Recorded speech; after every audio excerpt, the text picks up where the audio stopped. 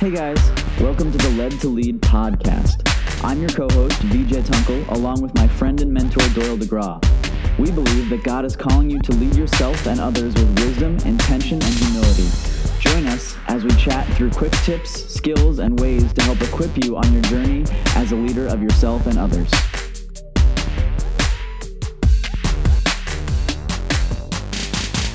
All right, guys, welcome back to the Led to Lead podcast, and today we're talking about something that has just blown my mind. So the question of the day is, when you imagine the perfect church, what does it look like?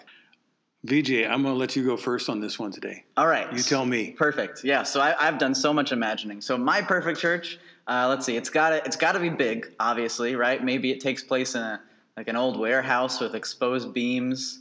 We have a worship team that's like 10 people. There's smoke at all times. Let's see. It's filled with people, obviously, right? There's a parking ministry. Kids. Our growth through evangelism is just through the roof. Right. We're writing books. We're publishing podcasts. We're publishing albums. We're hosting conferences.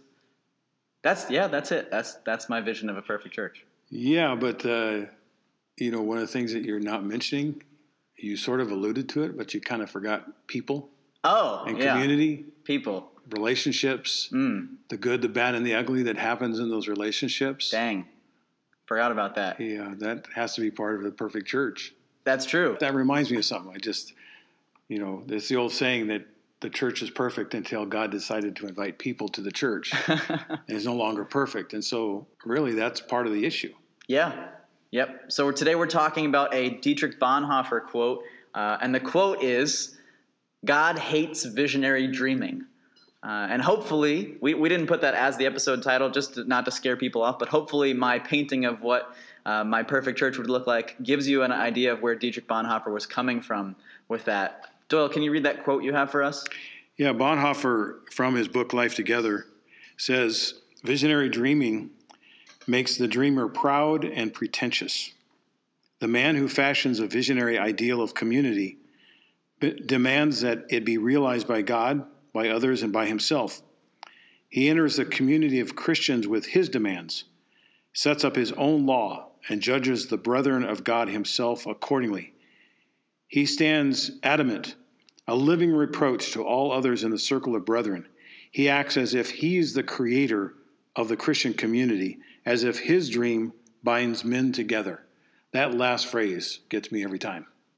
Yeah, this just kills me. This kills me to hear as a person who loves visionary dreaming of all kinds. As an APEST apostle type, I love looking into the future and imagining what God is going to accomplish in and around me. So reading this quote and reading this article, which we're going to link in the podcast notes, it destroyed me in so many ways. And in so many ways, it built me up.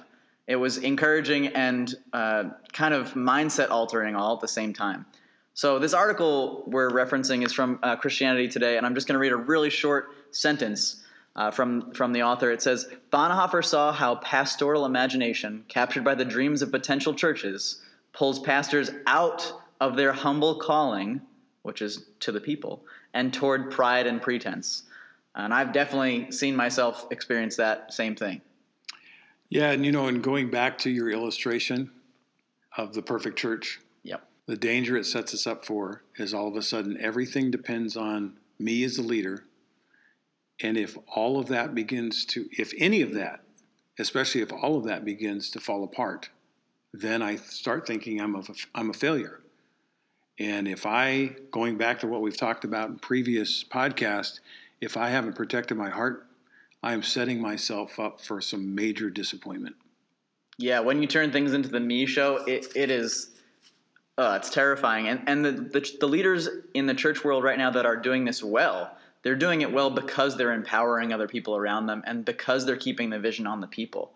The churches that are succeeding, Craig Groeschel comes to mind. His leadership podcast is something I listen to every month. They do such a good job of empowering others and not keeping all of the power centered on one person. Because that person, whether they want to or not, is eventually going to start feeling themselves from all that power. That's a really good point. So hopefully you'll get a chance to check out the link and read this article, because like one of my close friends said, he read the article over and over again, and all he could say after he read it was, wow. Yeah, I agree, guys. Please check out this article. My reaction would be that it hurts so good. The link is going to be in the description notes, and we will see you next time. Bye.